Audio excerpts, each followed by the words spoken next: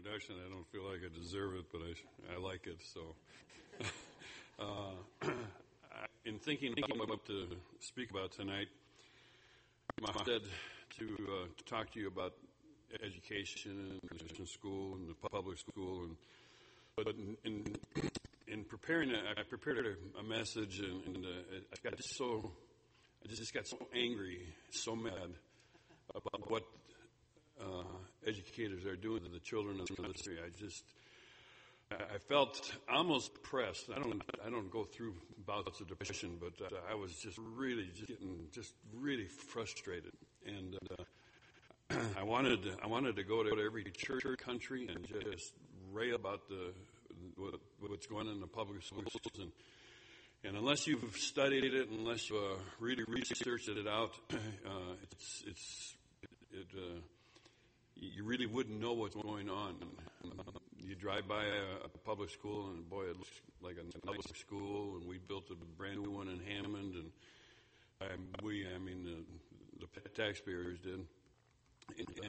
But there's some awful, evil things going on in those classrooms, and I'm serious. I mean, evil, just wicked.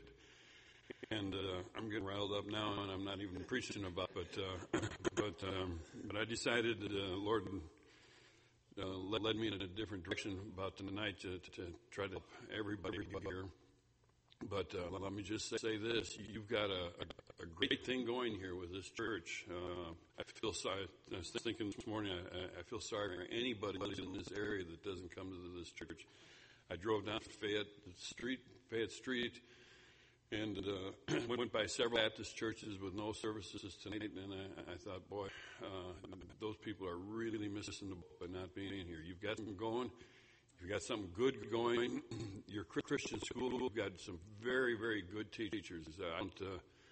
I don't know that I've ever been into another school that had more dedicated and more mature in the teaching business than the teacher Christian schools. So you should support them, put your kids in school. If you've got kids in public school, get them out while you still have them.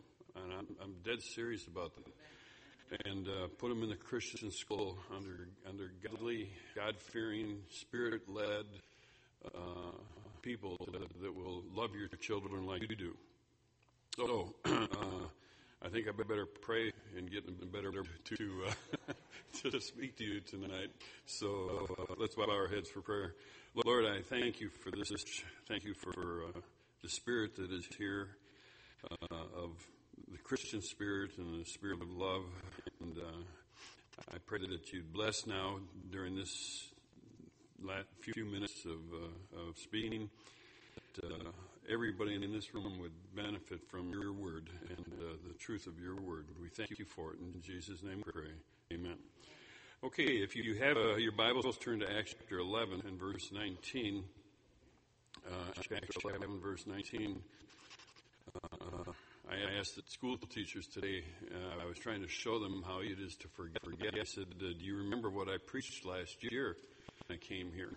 And they all said, whiners are wieners. And it surprised me that they remembered. So I hope that you remember this message next year as well as they remembered whiners or wieners. But that's not one of my more spiritual messages. I was just venting last year. So actually, my wife was whining as I left the house last year, and so it was on my mind. Anyway, Acts chapter 11, verse 19. Now, they were scattered abroad upon the persecution that arose about Stephen as far as Bernice and Cyprus and Antioch, preaching to none but unto the Jews only. So after the persecution in Jerusalem, many Jews fled, just like people are fleeing persecution in Ukraine right now. That's what happens when there's persecution. In verse 20, some of them were men of Cyprus and Cyrene, which, when they were come to Antioch, spake unto the Grecians, preaching the Lord Jesus. And the Lord was with them, and a great number believed and turned to the Lord. Now, when the Bible says a great number believed, it seemed there was a revival going on. Then tidings of these things came unto the ears of the church which was in Jerusalem. And sent forth Barnabas that he should go as far as Antioch, who, when he came and had seen the grace of God, was glad, and exhorted them all that with purpose of heart they would cling to the Lord. For he was a good man and full of the host and of faith, and much people were added unto the Lord. So Barnabas goes, there's a lot of people getting saved. Barnabas goes up there and sees all these people, and so he preached to them and to them, taught them, and more people got saved. And the revival spread as much people was added onto the Lord. Then departed Barnabas to Tarsus for to seek Saul. I think Barnabas thought, man, this thing is getting bigger than I ever expected, and sent him to Tarsus to get Saul, later called Paul, and he needed his help. In verse 26, when he had found him, he brought him to Antioch. And it came to pass that a whole year they assembled themselves with the church and taught much people. The disciples were called Christians first in Antioch. So let's go back and dissect a little bit. There's persecution. The people, many of the people that were saved, and fled to different cities. One of the cities was Antioch. And as they fled from Jerusalem to Antioch, people asked, why here? Why are we fleeing Jerusalem? And told them, and many of these Jews then got saved. And I don't know how what they said exactly, but many believed. Word reached back to Jerusalem about this great revival taking place up in Antioch in Syria. And so Barnabas goes up there, and a lot more people start getting saved, and then so Barnabas goes to seek Saul and gets Saul there. Now, the interesting thing about this is that this is the first time in the Bible the word Christian is used. The first, prior to this, in the book of anybody who became a believer was called a believer because they believed in Christ, that they accepted Christ as their Savior. But after 1 year, these believers now were not called believers anymore. They were called Christians. Now, what happened to this in the space of 12 months that they went from being a believer to being a Christian? What was different? Something happened to these people that other people recognized them as followers of Christ. They were no longer just believers of Christ. Now they were like Christ, or Christ, if you wanted to put it that way. Now, the fact that we get saved does not mean that we have become a Christian. Now, we use the Christian. If somebody gets saved or accepts Christ as Savior, we say he became a Christian. But that's really not a proper term.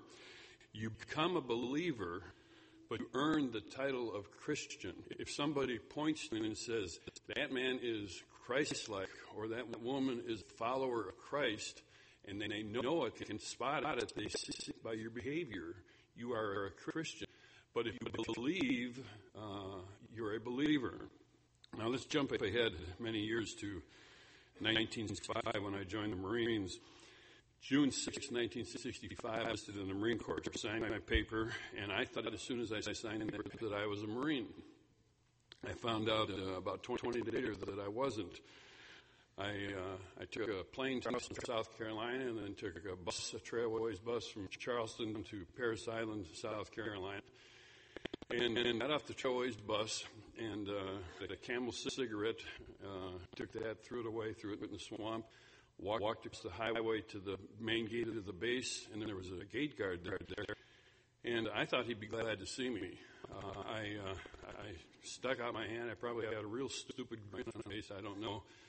And I never felt heat like this before life. But I stuck out my hand and I said, "Hi, I'm a new Marine." And he got down and put the bill cover right on my forehead, hit me in the forehead with his cover, and he said, "Look, Puke, you ain't even close to being a Marine." And I realized and understood at that point things were not exactly the way I expected that they were going to be. I really thought he was going to be able to see me, but I took the open enlistment. I signed my enlistment papers, received my enlistment contract, a copy of it. I got my Marine Corps record book and so forth.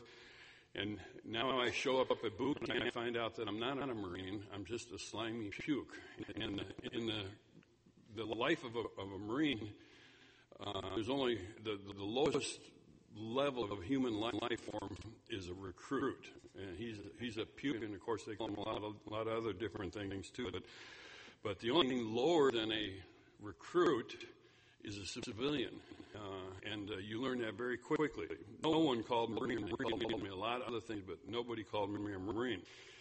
3 months later, after 12 weeks of boot camp, we marched across the parade deck. The Marine Corps band was playing. The Marine Corps was probably one of the proudest moments of my life up to that. I'm sure it was. I had worked harder in those stunts than I did for 4 years of a high school diploma. But they played the Marine Corps hymn. The general called us a Marine for the first time. They gave us an Eagle Globe and anchor for our collar and so forth. And I learned that you don't join the Marines, you become a Marine. And something had happened in between day 1 of camp and day 90 of a boot camp. And something had definitely changed, and I had made a transition from civilian to Marine. Semper Delis became my mindset, and I was a different person at the end of boot camp than I was at the beginning. And no longer was I a slimy puke, for which I was very glad. I went to Parris Island thinking like a civilian, acting like a civilian, behaving like a civilian, and 3 months later, I'm thinking and acting, behaving like a Marine, which is completely different. Now, what had happened to me during those 3 months? What did they do to me to change what was here and here? They had done something. And I'd gone from a civilian to being a Marine. Now, the pastor asked me one time, he said, how can the Marines take a kid off the street, send him to boot camp for 12 weeks, and make a patriot young man out of him willing to die for his country? How can they do that in 12 weeks? And I said, well, I'm not quite sure, but they do it. And there was an author who was a writer for the New York Times, and he was with the Marines in Somalia back in the 90s, late 90s. And Somalia is a dirt place in Africa, and he found himself out on a patrol in the darkest part of the night, and there was a squad leader, 20 years old in this patrol, and he watched it and listened to squad leader. Sergeant led these 10 or 12 men in this squad on this patrol through the night, and he thought to himself, but what am I putting my life in the hands of this 20-year-old kid? In New York, we wouldn't even let him use the copy machine by himself without proper training. And he thought to himself, what is it that they do in boot camp changes these kids from off the street into leaders that demand the respect of their men? And so he did a study of it, and what I'm going to do is try to give you actually the results of what his study does. And he wrote a book called Making the Corps. You can get it and read it. It's an interesting study. But the first thing that happened was when I walked into when I left the gate guard there, he made me stand there for about an hour before the truck came to pick me up and take me into the end of the base. But I walked into this barracks, and the sergeant met me, and he said, "Empty your pockets." I took everything in my pockets and put it in a box. He said, "All right, down that hallway." So I went down the hallway. He used to say hallways. He said passageway. They don't have hallways in the Marine Corps, just passageways. They don't have floor. They only have decks. They don't have ceilings. They have overheads. It's a whole different language you got to learn. But he said, "Go down that passageway." So I went down there. Another sergeant met me. Take off all clothes. Took off all my clothes and put them in the box. He gave me all to wrap around myself. He said, "Go into the shower." No, I'm sorry. He said, "Get in line over there." All the rest of the men were there in a line. And so he said, we were in a line to get a haircut. And he said, "You have your haircut any way you want. Just tell the barber what you want." Of course, some of the guys actually believed him. But so we went there, and they shaved every hair off the top of our head. Right? In some cases, if you had a little pimple or something, the pimple came through. And so they were not at all shy about it. So everything came off. And they took that box and they mailed it home. And what they had done Well, after we got out of our, then we went to they gave us a uniform. We put on a Marine Corps uniform. And what they had done was they had separated us from everything we had known in the past. The only thing that differentiated me from all the other 75 guys in my platoon was my really sharp-looking hair. This was back in '65, and I had hair. I had slicked back, I was really cool. And for those of you that are cool, you understand how I felt at the time. But they separated everything that I knew in the past. If I was going to be a Marine, I could not be a civilian. I had to give up what I knew as a civilian. So I joined the Marine Corps, and they separated me. I got no mail for about 3 weeks. My parents didn't know where I was in those days. Nowadays, they record your phone message, and then they send in the recorded message home. But we got no mail, no phone, no text, no Instagram. None of that stuff was even invented then. But we had no paper, no radio, no TV, no music, no nothing. Just complete, total separation. Everything I needed, they were going to give me. You cannot be a Marine and hang on to the old life. There's too much dedication, too much sacrifice, too much devotion to duty. There's too much that you have to give to be a Marine and still have those civilian attitudes. Dying to self is not an empty phrase in the Marine Corps. Civilians don't smother grades, and death before dishonor is a real thing to a Marine. It's to a civilian. Now, let me change gears a little bit. They had separated, and 3 years later, I'm on my way to Vietnam, and we're about 3 o'clock in the morning. We get on a bus. We take it to the Marine Base El Toro. And we were walking through a hangar, getting on the plane to go to Vietnam, and the Marine wives are handing out New Testaments. And I took one out of my pocket, got it on the plane, and somewhere over the Pacific, took out that New Testament, started paging through it, and I didn't understand a whole lot about it. I hadn't had a Bible in my hand for years. I was a little boy. But I started looking through it, and I got to the back of the Bible, and in the back of this New Testament, in the back of the New Testament was the plan of salvation. And I read through that plan of salvation, got down to it, and it said, if you believe these verses, say this prayer and sign here. So I went back over every verse, and see, I believe that. I believe that. And I got to the prayer, and I said the prayer to myself, and signed it, Tomball, I think it was March 6, 1968. But I signed it and dated it. And so I got saved on a plane on my Vietnam. I became a believer. If I'd have been killed in Vietnam, went to heaven, I would have had no idea how I got there or why I was there. But I do know that I became a believer on that airplane. Now, the only problem was, even though I was a believer, I felt like an unsaved man. I acted like an unsaved man. I talked like an unsaved man. I behaved like an unsaved man. I believed those verses. I did everything that the Bible said I had to do to go to heaven. But you would never confuse me with a Christian. If you had a daughter my age, you would have never go out with me, because I was an unsaved. For all practical purposes, I was a believer, but as an unsaved man, I had still the same mindset as an unsaved person. And but I had taken the first step toward heaven, but I had not taken the first toward being a Christian, because the first step toward being a Christian after you get saved is separation. You can't be a Christian without the act of separation. Now, 3 years later, I got an honorable discharge, and I got in the Marine Corps, and went home. And I had not been to church since I was 12 years old. Now it's 24, I think. And I met a girl who became my girlfriend and my fiance, and later my wife. And why she dated me, I have no idea. But maybe she thought I was a mission field or something. But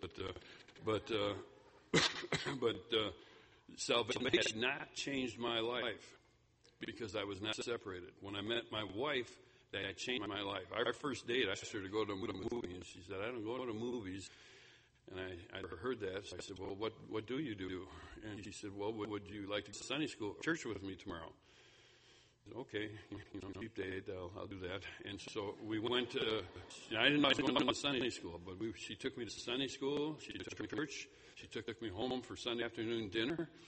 And after dinner, we took walk around the block or something like that. And then, lo and behold, I find out they have church on Sunday night. I went back to Sunday night. So 3 services in one day, more than I had done in the last 10, 15 years. But then something happened, though, because of that. Now, let me go back to camp. The Marine Corps separated me from the past. And the next thing they did was to train me. They trained me instant obedience to orders. They trained me in the Marine Corps way. Now, there's a right way to do things and a wrong way to do things, and there's a Marine Corps way to do things. In the Marine Corps, you do it the way. Why? Because that's why. You don't have to have a reason. They just do. So the Marines said so, and so I had to do what they said. So whatever the training was, they gave it to us. Now, there's a Marine Corps way for doing everything. There's a way to march. There's a way to cadence when marching, wearing of the uniform. Marines don't carry umbrellas. They don't chew gum in uniform. They don't put their hands in their pocket in uniform. There are dozens of traditions that are the Marine Corps way, and there's no necessarily rhyme or reason for it. That's just the way they do it, and that's the way they want it, and that's the way they need to do it, and you better do it their way. I remember the commandant, there was right after the war, there was a little problem with hair length on the Marines, and the commandant set out it's called a Marine Corps order. He just basically said, if you don't like hair standards, get out of the Marine Corps, but you're going to keep our hair standards, and that's basically what it amounted to. He didn't have to have a reason to it. It's just the way it was. And there didn't have to be a why. And so they separated me, and then they trained me. And, of course, they trained me in a lot of different things, preparing me for when a few years down the road I was going to be in combat, and I need training. Now, by the way, let me say this, especially young people. I did not know what I needed when I went to Vietnam. I did not know what I would be faced with, and I didn't know what challenges were going to be there. I didn't know how my emotions were going to be. I knew nothing about combat. And so they told me, they trained me the way that they wanted. And as you're growing up, young people, don't get me wrong, but you're not smart enough to know what you need in life. You're a teenager or young adult. There are going to be a lot of things you're going to be faced with, and you have no idea what's down the road. These older people here, they've been experienced things that you have no idea what you're when you face that. So you listen to the old people over and over and over again. They taught us things that we needed to know, and I thought, that doesn't make any sense. I don't understand it. But I accepted the training, and I obeyed it. And let me say this, too. This isn't very part of the message, but understanding follows obedience. If you don't know why you're supposed to do something, just do it anyway. If you don't get what God's saying, you will obey anyway, and you will later come to understand it. It is so important. God wants obedience from us more than any other single thing. If we will obey Him, we will give Him everything else that He wants from us. But in any event, so I separated. I started to be trained. Now, after I met my wife, I started going to church. I started to grow spiritually, and I gave up my liquor, gave up my cigars. I went to church regularly, and went to Sunday night, Wednesday night, and then baptized. Now, I learned this when I got baptized. You can forget that you had been saved, and I did. I forgot after 3 years of living an unsaved type of life. I had forgotten that I'd accepted Christ as my Savior. But you never get baptism. You don't forget it when the preacher puts you under the water and and brings you back up again. And that's one of the reasons why every person who accepts Christ as a Savior, not only does it signify a separation from the old you, it also reminds you. You always remember that you're baptized. I've talked to people, gone through the plan of salvation with them, and I said, I'd like to get saved. And then they say, I did that already. I said that prayer, and I became a believer. But they forgot about it. But you won't forget baptism. So I got baptized. My mom said to me, well, why are you getting baptized? You got baptized when you were a baby. And I'm a young believer now. And I said, well, I don't know why I'm getting baptized. I really didn't. It's just and my mom said, well, I guess that's what Baptists do. That's why you're called Baptist, because you baptize. And so she didn't understand. I understand. But I obeyed, and later I did come to understand why baptism is so important. So the Marines separated me from my past, and then they trained me the way that they wanted me to be trained so that I could survive in combat, so I could survive in the field. And then they gave me the third thing, after separation and training, third thing they gave me was values. They gave me a completely different set of values than I had as a Marine. One of them, death before dishonor. It is honorable. It is better to be dead than to dishonor uniform. Honor, courage, and commitment. Semper Fidelis, the Marine Corps motto, always faithful.